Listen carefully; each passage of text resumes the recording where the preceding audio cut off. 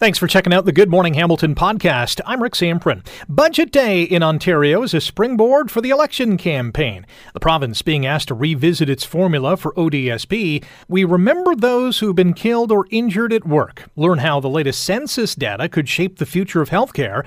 Have you been paying attention to the Johnny Depp and Amber Heard court case? And get a new cookbook from a popular Hamilton bakery. The GMH podcast starts now. This is the Good Morning Hamilton podcast on 900 CHML. Well, the Ford government is scheduled to take the wraps off its last budget prior to this June's provincial election today, and then immediately we're hearing adjourn the legislature. Colin DeMello is our new Queen's Park Bureau Chief for Global News and joins us now on Good Morning Hamilton. Good morning, Colin. How are you? Hey, I'm well, Rick. How are you? I'm good. It sounds like this is going to be a case of, hey, everyone, here's the budget, and now we're in election mode. Yeah, I mean, this really is not a budget. It's more of a campaign document, and it's a springboard from, this budget release and right into the election campaign. The election is now less than a week away. By law, it has to be called on a Wednesday, which means it's going to be called on Wednesday, May 4th. And this is really what the Progressive Conservatives are going to have on offer. So this is a unique situation for all of us, because for the first time, you and I actually get to vote on this budget rather than politicians debating it and passing it. So we're the ones who ultimately get to decide whether the Ford government should reintroduce the budget in a couple of months or whether some other party should have a crack at government. So as I mentioned, we've heard that there's a handful of themes to today's document. What is the government going to be focusing on in particular? Well, the government's going to be focusing a lot on building and growth, right? That's kind of where they've been heading over the last number of months. So building hospitals, roads, bridges, transit. In fact, this budget is going to be spending about $158 billion over the next 10 years. So that's about $15 billion per year in what could be a lot of critical infrastructure spends in the province. So that's the big headline that the government is looking to kind of hone in, right? That they are the party of building, that they are going to be focusing on really, a lot of construction in the province. The finance minister, Peter Bethlenfalvy, had said recently that, look back. If you look back, or future generations look back at this time, they'll say, wow, this is really a renaissance for the province, a period of growth and a lot of construction. So that's what they're focusing on. Of course, we're going to see a lot of other goodies as well, right? Like for low-income earners, there's the LIFT tax credit. That means the first $30,000 of income was not taxed. Now they're increasing that threshold to $50,000. So they're saying in total about 1.1 million workers in Ontario will benefit from this LIFT tax credit. That means $50,000 of their income tax-free. We're also expecting to see other retail type promises, right? Something similar to cutting the gasoline tax or taking the stickers, the fee for the vehicle license plate stickers off. We could see other things in that vein because that's what the premier is all about. He likes populist promises, and that's what we're expecting to see. Our guest on Good Morning Hamilton on 900 CHML is Colin DeMello, Queen's Park Bureau Chief with Global News, and we're focused on today's budget that will be tabled later on today at Queen's Park. The NDP released its election campaign platform the other day. The slogan is strong, ready, working for you, and the big focus, at least in the first few pages, is promises to make life affordable. Do you get the sense that the affordability issue is going to trump things like healthcare, jobs, and the economy in this campaign? Yeah, I mean, healthcare and COVID-19 really is top of mind for a lot of people, according to one Ipsos poll done for Global News. That's because obviously we're coming out of a 2-year pandemic in which a lot of people were exposed to the healthcare system like never before and saw the inadequacies in our healthcare system. However, a lot of us over the last number of weeks and months have really started to see the pressures that the pandemic are putting on all of us financially, right? The cost of housing has gone up. The cost of living has gone up from gasoline to groceries. Everything seems to be rising. The only thing that isn't rising is our paychecks. And so the one thing that all parties are going to be focused on in this election is affordability, right? Things that will, A, put more money in your pockets, and B, help make life more affordable by either increasing the number of affordable rental units on the market, or bringing more affordable housing, or just more housing, more development to cut down the price the average single family home in Ontario. So affordability is going to be big. We haven't seen a lot of retail type promises from the other parties, but certainly that will be one of the key issues because everyone in the province can understand affordability. It's one of those conversations you probably have with your friends. It's one of those conversations you might have at home, right? Or every time you go to the grocery store. So that's one thing that's top of mind, and it's easy enough to understand for the general electorate, and that could be the defining issue of this campaign. Got a couple more minutes with Colin D'Mello, Queen's Park Bureau Chief for Global News, here on Good Morning Hamilton on 900 CHML. What do you think is going to be the most intriguing aspect of the upcoming election campaign? Is it Ms. Horwath finally getting over the hump and winning the election? Is it, a newcomer like a Stephen Del Duca, who's been tied to the Wynne government before as transportation minister? Can he get the job done? Doug Ford has lost many of his key cabinet members. What's the most intriguing part of this campaign in your mind? So I'm looking for two things, right? Doug Ford has had a transformation over the last number of years. He started off in power as premier as a very bombastic individual. He picked fights with everyone from the federal government to local city councils, even with members of the media. And ever since the pandemic kind of came around, though, we've seen him mellow out. We've seen him grow into the role, become more of kind of the adult leader that people have expected him to be. And so I'm looking for which Doug Ford are we going to see in this election campaign, right? He loves to campaign. He loves to kind of get into scraps with his opponents. Are we going to see a scrappy street fighter Doug Ford, or are we going to see the more mature dad-like Doug Ford that we often saw at those news conferences during the pandemic? That will be a really interesting dynamic to see. The other thing is on the progressive side, who is it going to be? Right now, the polls are showing that NDP leader Andrea Horwath, even after 4 years as official opposition leader, is neck and neck in the polls with Stephen Del Duca, who really is, in terms of leadership, is a newcomer to that role. He, only won the leadership in 2020 during just before the pandemic, and then wasn't really able to introduce himself to people because of the pandemic.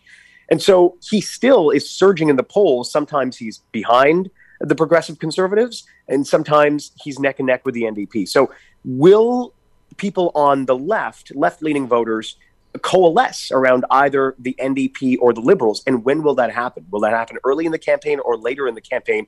Or will they stick to their camps? Because if they do, that gives the progressive conservatives that chance to split votes, come right up the middle, and win another majority government. Lots of juicy morsels to debate on in the weeks to come. Colin, appreciate the time. Thanks for joining us. We'll talk to you down the road.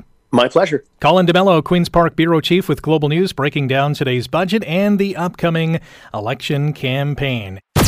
You're listening to the Good Morning Hamilton podcast from 900 CHML. Big day today at Queen's Park. Not only is it budget day, but it is also a big rally day for disability and poverty advocates. And here to tell us what is going on the lawn of Queen's Park is Anthony Frisina. He's the Director of Media Relations with the Ontario Disability Coalition. Anthony, welcome back to the show. How are you today? Hi, good morning, Rick. How are you? I'm good. So a big day on the lawn of Queen's Park. You're also going to be holding a news conference as well. What is going on? What's the message?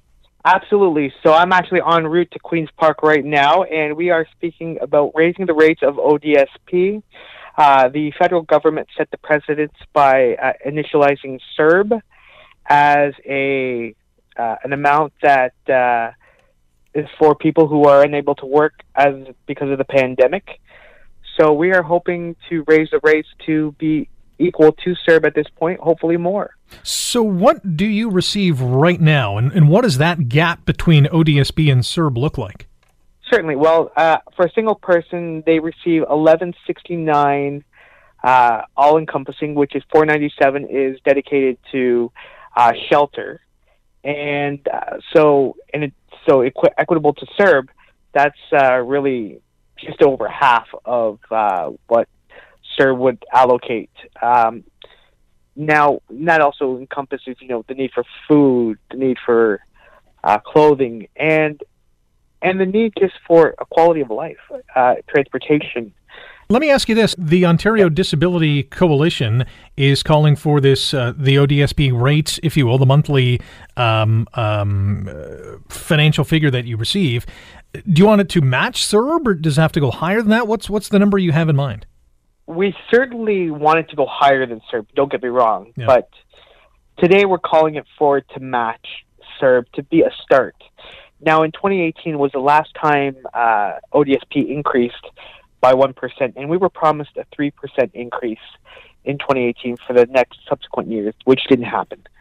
And it simply is just not enough for people with disabilities, people in general, to live. You know, as cost of living goes up, as inflation rates go higher, it simply puts people with disabilities at a deficit, because they're, you know, disability does not equal poverty, and that's another message that we're attempting to convey. And we want the opportunity to live a quality of life. And that's where probably a lot of the anger and the frustration lies, as well as those with disabilities are not afforded the same opportunities. Absolutely. Many people with disabilities are unable to work. You know, many people with disabilities want to work as well, but then we're fearful of the clawback. So under ODSP currently, you are allowed to make $200 in employment income, and then 50 cents on the dollar is clawed back when you report your earnings on a monthly basis. That seems ludicrous, because number one, you're trying to earn a living. Number two, you are contributing to society when you do earn a living, you know, whether you're spending on food or on entertainment, travel, transportation, whatever the case is. Even to have that clawback is almost like a slap in the face. Absolutely. And we're trying to have that clawback removed as well, because, as I said earlier, it's a hindrance to the quality of life that people with disabilities want to live. You know, we want to be able to work, but then, you know, we're fearful of the clawback to the $11.69, again, for a single person, for which they earn. It's almost like a catch-22, so to speak.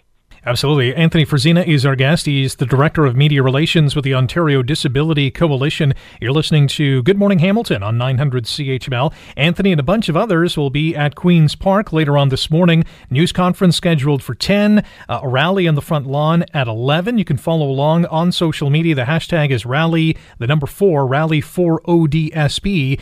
Hamilton is impacted maybe to a greater extent than any other community in this province, because the ratio of those who have disabilities in comparison to the population, it's the highest in Ontario, isn't it?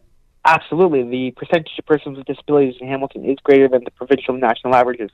As far as our going here for ODSP, the Ontario Disability Coalition, the ODSP Action Coalition, Disability Justice Network of Ontario, 3 organizations are partnering with other organizations and affiliations to rally for ODSP increases at Queen's Park today. And it's simply about understanding that, you know, in Hamilton, as we said, the percentage of persons with disabilities is greater than the provincial and national averages. But it comes to quality of life, being able to be in control, our autonomy, our agency, to be able to self-govern our quality of life with dignity, respect, and integrity. This is really the be-all, end-all of it for many people with disabilities. One last question for you. We have about a minute. We have the provincial budget going to be revealed later on today.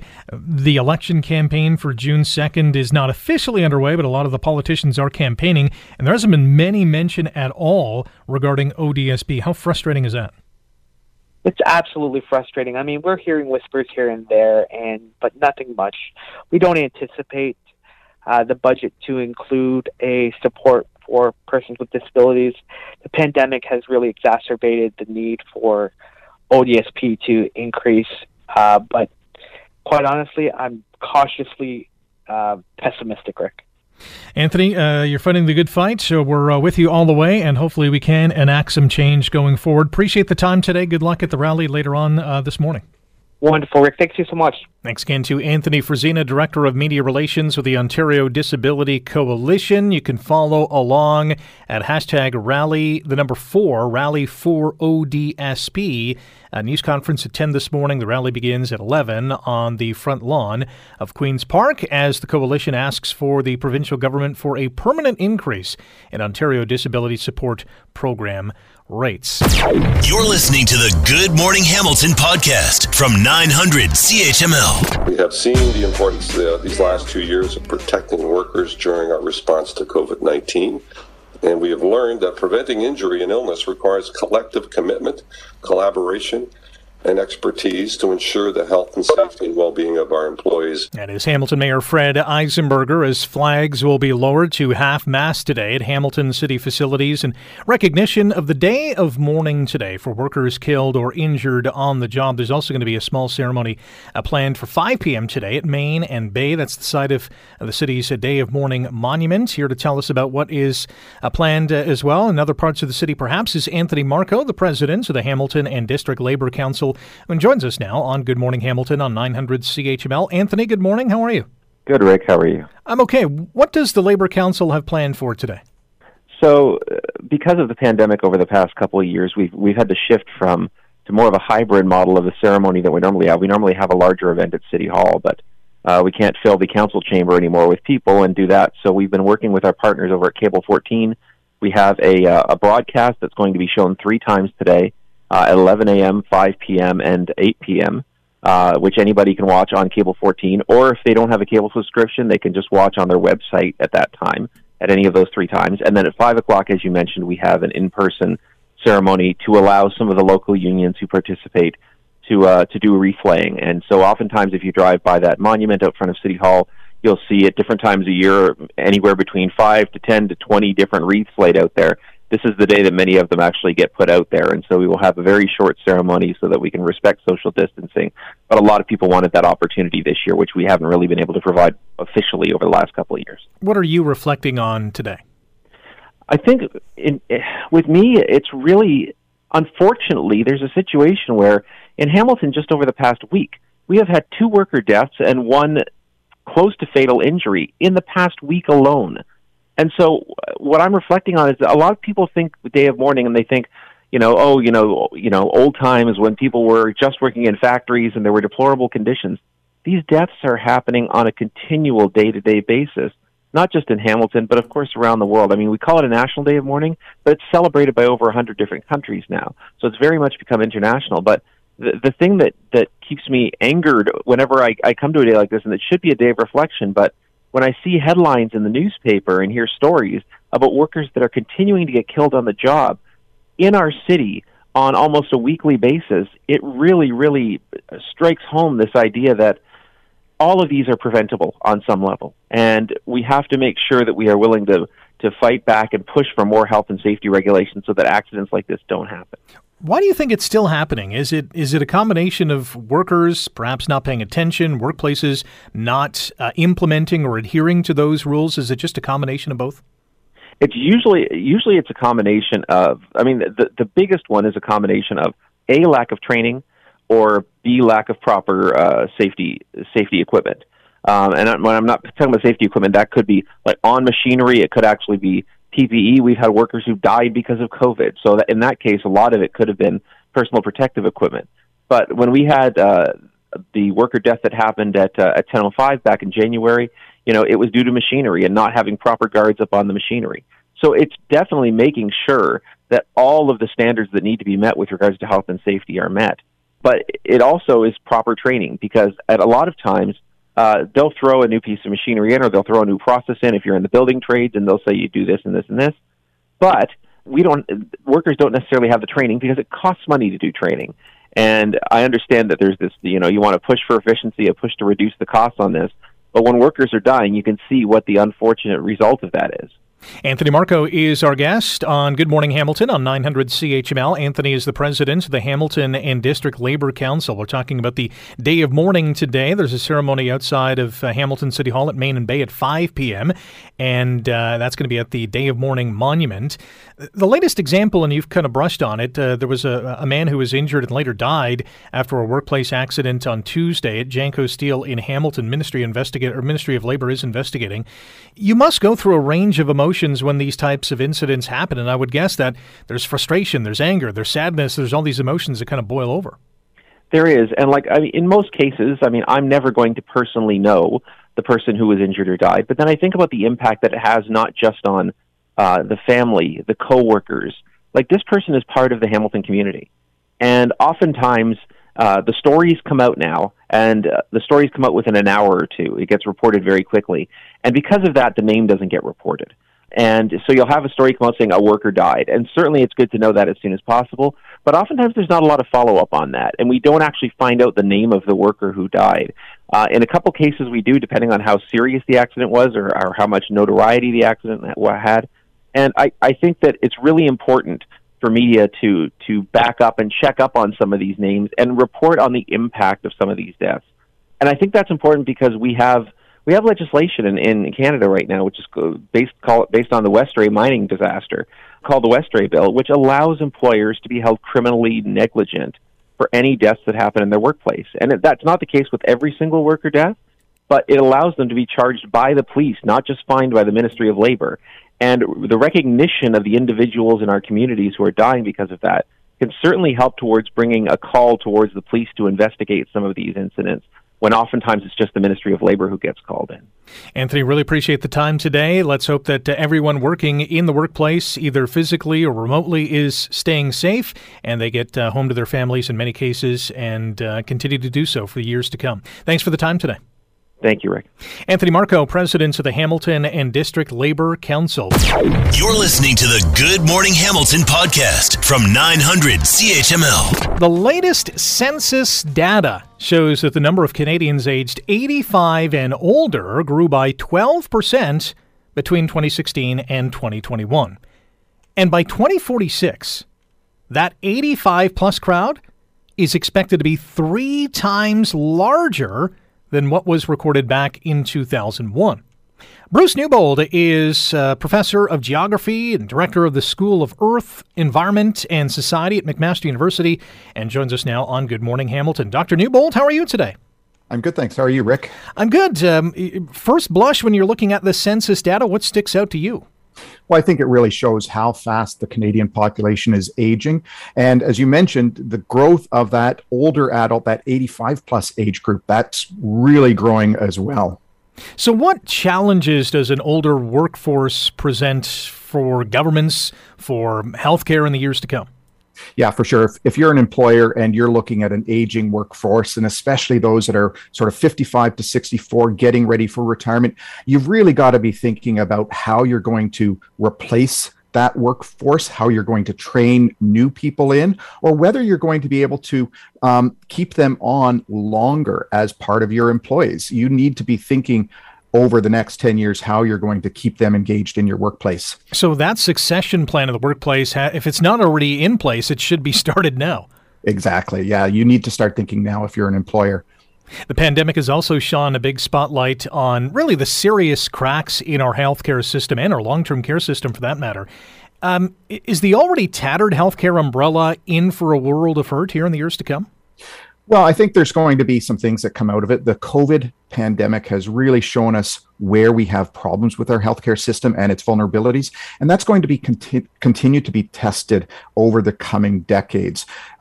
We see that older population. We know it's coming, and it's some of those older adults that are the highest users of our healthcare system, so that's going to put pressure on them. We also have to think about how we're going to pay for that, where we've got a shrinking workforce but a growing older adult population that's starting to draw more heavily on healthcare.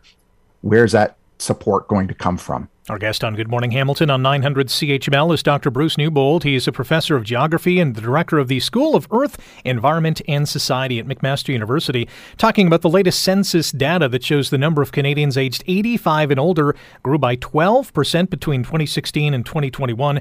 That 85-plus crowd by 2046 is going to be 3 times larger than when it was back in 2001. And one of the questions is, where are we going to put all these people? Where are they going to live? Yeah, and that's a really good question, Rick. Part of it, we've got the institutional, home care, retirement type homes. Again, we've seen cracks with that type of system. So I think what we need to be planning for is where people can age in place, age in their current home, grow older in their current home, or at least the community. So we've got to have pieces in place to support them to age in place. And staying in your own home, that's so important, we know, because it allows you to maintain social networks. You can stay healthier and hopefully live longer and better by having that access to your home environment. This latest census data for the first time also painted a picture of Canada's trans and non-binary population. What did you make of some of the stats you saw there? Well, I think it's just really interesting to see for the first time the scale of the population and to see this group represented in Canadian statistics. We've never done that before, and now to be able to see them there, it gives them voice and representation within the Canadian census and the Canadian population. Yeah, 1 in 300 self-identified in 2021, and that, I don't know, I thought that number was higher than I anticipated. I don't know, I'm probably out to lunch, but was that a number that you kind of expected? Yeah, no, that's a really good question. And I don't think we were really sort of knowing where that was because we've never done anything like this before. And there still may be a tendency for some people to not identify their gender or their sex on the census. There still may be some concern with doing that. So it's probably a reasonable representation of this group within the Canadian population. What does it say about our country, too, that we're the first ones to have this kind of info? Well, I think it shows, once again, that we're very forward thinking, to think about the representation within the population and really sort of sets us apart from other countries that collect census information. Absolutely. Dr. Newbold, appreciate the time today. Thanks for breaking down the stats for us. Thank you, Rick. Take care. That is Dr. Bruce Newbold, Professor of Geography and the Director of School of Earth, Environment and Society at McMaster University. You can get a boatload of other census-related data on our website at 900chml.com or globalnews.ca. Some great breakdown of the stats and what it means for generations going forward. You're listening to the Good Morning Hamilton podcast from 900 CHML. The fascination over the Johnny Depp versus Amber Heard defamation case continues to grow and may know no bounds. The couple's marriage lasted only a few months, as you probably know. They split up in 2016. This court battle revolves around an op-ed that Heard wrote for the Washington Post back in 2018, in which she described surviving domestic violence without mentioning Depp by name. Besides that, Depp is launching a lawsuit, or has launched a lawsuit, suing her for $50 million in damages and claims that Heard was abusive towards him. Heard, for her part, is countersuing for $100 million. Ari Goldkind is a Toronto defense lawyer and is here to help us break down how this case may or may not transpire. Ari, good morning. Welcome to the show. Great to be on with you, Rick. I'm not sure how closely you've been following this case, but it's been fascinating to follow. What, if anything, has caught your eye? What's caught my eye are two things. One, just how ugly the whole thing is. I have been following it. It's like a car crash. It's hard not to watch when the clips go up. And remember, this is a televised trial, which is very unusual, especially for us in Canada, who know that trials aren't televised here. Now, this is a civil proceeding, but everything about it is sort of uncivil. It's unseemly. Both parties look terrible. There is no doubt she's an abuser. I mean, she basically is caught on her own tape admitting it a number of times. So it's really both sides ugly. His drug and cocaine and alcohol-fueled binges, I think, are going to be a real problem at the end of the day to his case. But the second point that really jumps out to me, and I think a lot of people are seeing this, so I won't pretend to be incredibly original about this, we've lived through a sort of 4 or 5 year period, sort of post-Jean Gomeschi, I'll give it a Canadian connection here, where, we were told you have to believe all women. And in some places you're told you have to believe all X, Y, or Z, that everybody of a certain demographic is believable. What we're learning in the Heard Depp trial is just how far somebody who you're told is not allowed to lie because she's a woman, and women must all be believed, and allegations must be true. We're learning that when the actual truth comes out, the full evidence, the full picture, stories are not always what they seem, and both sexes, all people, are capable of lying, no matter whether you call yourself a man, woman, a child, a husband, a wife. Everybody in certain circumstances is capable of lying, and in Heard's case, abuse. But it is an ugly, ugly mess, Rick. It's a great point. These are two Hollywood stars. The court proceedings, as you mentioned, are being shown on YouTube for all to see. What challenge from a legal perspective does that bring? I think, one, it sort of plays certain things up for the camera. There's no doubt that both of them know the camera is there. If you look at how Johnny Depp is answering questions, he knows, because he's been out of the spotlight, which I'll get to in just a moment, about what this case is really about and why I think Johnny Depp may have some trouble in it, the way he lost his libel suit in the United Kingdom. the cameras play a significant role. I mean, the lawyers act differently. I've always believed that. But certainly Depp's answers are sort of, he knows cameras are on him. He knows this is a chance to rehabilitate his image. Amber Heard knows that there is a camera. Just for your listeners who may not be familiar with this, there is a camera locked on Amber Heard throughout every second of this, and you know that in certain circumstances she is changing her face or her facial features because there's a camera there. 1,000,000%. These are two very well-known, famous people, which comes into it with the Elon Musk dating stories that came up in court. But here's where Johnny Depp's going to have trouble, and it's a really interesting point that nobody seemed to pick up on in the testimony the other day. The defamation suit very quickly is that her op-ed, which never named him but everybody knew was about him, cost him his career. And if anybody understands how much money Johnny Depp went from making to not making after the domestic abuse allegations came out, you can read that on your own. That's the nub of this. But what her lawyer did, I thought effectively, but it didn't get picked up in U.S. media, is it showed that prior to her op-ed, which is the subject of this lawsuit, all of his drug use, his alcohol use, his being late to set, his being completely unprofessional at times, was leading to all sorts of very nasty headlines and bad rumors about his way of conducting himself. That was a very effective moment, because if the jury believes that she was just the final straw and he had all these issues prior to her op-ed, his lawsuit and defamation argument becomes a lot weaker. Ari, we only have about a minute on this, But you mentioned the name Elon Musk, and there's been a lot of dirty laundry that's been aired out in this court case already. Court heard that Elon was dating Heard while she was trying to reconcile with Johnny Depp. Also heard that she's got a personality disorder as well. Does this sort of dirty laundry usually happen in court?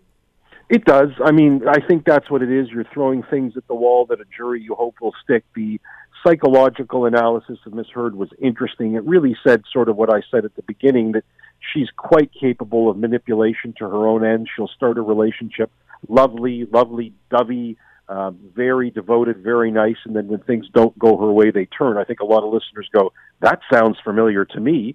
But, you know, the Elon Musk part, I thought was sort of peripheral. It was basically to suggest that, you know, she's using one famous rich man to get back at another rich, famous man. And in 10 seconds, Johnny Depp's former agent, who happens to be Lady Gaga's ex-fiancé, said out loud, well, if Amber Heard and Johnny Depp don't want this noise, particularly Heard, why keep dating extraordinarily famous people? Because that's what puts your name in the news. It was a little interesting tidbit that I think all these people, as they say, Rick, a pox sort of on all of their houses. Absolutely. Ari Goldkind, thank you for the time today. Thank you, Rick. That is Toronto defense lawyer Ari Goldkind breaking down the latest, greatest in the Johnny Depp Amber Heard defamation case. You're listening to the Good Morning Hamilton podcast from 900 CHML. A popular Hamilton bakery has released a new cookbook. Great timing as well. Mother's Day right around the corner. That would make for a great gift. It would make for a great gift at any time of the year. Josie Rutherham is her name. She's the co-owner and a food stylist with Cake and Loaf Bakery in Hamilton. Josie, good morning. How are you? Good morning. I'm excellent. Thanks for having me, Rick. You and co-founder Nikki Miller have written a cookbook. Why did you decide to put one out there? Well, people have been begging us for years to share our recipes because we don't ship goods, but we have followers on social media all across the globe. So we have occasionally shipped really special things like our cream egg brownies, but this gives everyone an opportunity to try our recipes. So this is your first cookbook then? It is our first cookbook. It was a huge, humbling experience for us. We've been bakers for over 20 years, but we've never had to translate our recipes into ones that people can use at home. So that was a real adventure. And Nikki took every single photo in this book. She'd never used like a true camera. She'd usually taken pictures with her phone. So she set up a studio in her home, and she took all these pictures. And I think it speaks for itself. She did an amazing job. Absolutely. I was leafing through some of the photos online, and they look spectacular. What was the process like of, choosing these recipes and then kind of writing about them and including them in the book? Choosing them was probably the hardest part. We actually sat at the Hamilton Public Library, I think, for an entire day, Nikki and I, and just kind of went through 15 years of recipes and like what were people's favorites and what customers like really loved that they wanted to see in there and what were like our favorites that we really wanted to share. And then we got to work like putting this all together, but we were doing it in the middle of COVID. So it was a little bizarre. Our bakery was closed for a couple months. And then when we came back, we had a very small staff and we wanted to make sure we gave them all the hours that was available. So we would work early mornings baking stuff up for the cookbook. I would drop it off at Nikki's house for her to take pictures of. And then we went back and forth on the content of the book, like digitally. Mostly we didn't even see each other during the process of writing the book. Wow. So how long did the process take? Years. Wow, It's really? the longest project I've ever worked on. I thought having kids was bad. Waiting the 9 months for a child to be born was pretty hard. But this, we started this in the end of 2019. So it's actually been almost 3 years that we've been working on it. So it feels really great to get it out to the world and have people to share it with. That's pretty cool. Josie Rutherham is our guest, co-founder and food stylist at Cake and Loaf Bakery in Hamilton. They have a new book out. It's called Cake and Loaf. Satisfy your cravings with over 85 recipes for everyday baking and special treats. Can anyone pick up this book and create something that is going to mimic what you sell in the store? Absolutely. So I'm really excited about this book because I'm the loaf side of Cake and Loaf. Nikki does these beautiful, stunning cakes, and she's very artistic and very creative. But for me, it's always been about like how quickly can I get a chocolate chip cookie into my mouth? And I feel like this book really has all those basic recipes that you want in your home. So like chocolate chip cookies, banana bread, peanut butter cookies, things that take less than half an hour to whip up. But there's also the really complex stuff that we make, like our fancy bars and our layered cakes and our pies. So the first couple chapters is for everyone. After that, you're building your skills and trying new stuff. This book includes a collection of more than 85 of your favorite sweet recipes. Are you okay with sharing your baking secrets? We were a little insecure about that. We were super lucky to be approached by Penguin to write a proposal for this book. So we didn't, writing a cookbook wasn't actually on the radar when we were approached. It was like a one-day dream. So that was our first thought, is like, do we want to share these? But we feel, well, first of all, you can't really replicate the true magic of Cake and Loaf because it's, it's everything. It's all the employees, it's the special ingredients we use, it's our years of experience. But it's nice to make them your own at home, right? To modify them to be to your own taste or make them exactly how your family likes them. You can visit them at cakeandloaf.ca. Of course, you can visit the Cozy Gourmet Bakery at 321 Dundurn Street South for some tasty treats as well. We're in discussion with Josie Rutherham. She's the co-owner and food stylist at Cake and Loaf Bakery here in Hamilton, with a new cookbook called Cake and Loaf. The cookbook also includes stories about your approach to business. Why was it important to include that? I think for us, food was just kind of the mechanism for us to try to change the world, a little bit, to try to be the place that we wanted to see. So we had worked at a couple bakeries that we weren't always happy with how they approached, compost or their approach to living wage. And so this was our chance to build something new, to build something that did things a little differently. And we wanted to share that story with everyone, how we got there, some of the challenges, and all the successes. Was there any discussion to make this a digital book as opposed to a physical book? Because everything nowadays seems to be online. People still collect cookbooks and go to cookbooks, but what was the thought process behind that? So you can buy a digital version. You can buy a Kindle version of the book, absolutely, if that's how you prefer your books. But I am a cookbook collector. I love writing in cookbooks. I love the little stains that develop over the years. I feel like, a good cookbook becomes like part of your family as well. So there's something to be said for holding a physical book still. Yeah, some of my favorite cookbooks in my house have, tomato stains from pasta recipes or, chocolate stains from, baking cookies. Those are the best kind of recipes because those recipes work because, you've put some love into it. Absolutely. I joke with my employees that that's how you can tell which recipes I like in my cookbooks. You just have to look for the dirty pages. Yeah. Speaking of which, do you have a favorite recipe in this book? I think my favorite recipe has to be the gummy bear cookies because my kids invented them. So they had been begging me for a cookie filled with gummy candies. And like, if you know anything about baking, gummy candies are very high in sugar. They melt instantly. They burn really easily. It's very hard to bake them into anything. So my kids and I spent a long time working on that recipe together at home, and we developed something that everybody loves now. So that one's special. So is that one towards the end of the book because it's hard to do? No, it's not. It's wow. It's one of the first recipes. It's actually very easy to do. It's a very basic dough. And it's one of the recipes that I'm seeing people are sharing what they're baking on social media. That's one of the most commonly made recipes. That's sweet. Josie, really appreciate the time today. Best of luck with the book and, of course, at Cake and Loaf as well. Thank you very much. Have a great day. You too. Josie Rutherham, co-owner and food stylist at Cake and Loaf Bakery in Hamilton. Visit them at 321 Dundurn Street South, and you can also go online to cakeandloaf.ca. The book is called Cake and Loaf. Satisfy your cravings with over 85 recipes for everyday baking and special treats. You can check it out online. It's from Penguin Random House Canada. Thanks for listening to the Good Morning Hamilton podcast. You can listen to the show live weekday mornings from 5:30 to 9 on 900 CHML and online at 900CHML.com. The Good Morning Hamilton podcast is available on Apple Podcast, Google Podcast, and wherever you get your favorite podcast. I'm Rick Zamprin. Thanks again for listening. And don't forget to subscribe to the podcast. It's free, so you never miss an episode. And make sure you rate and review.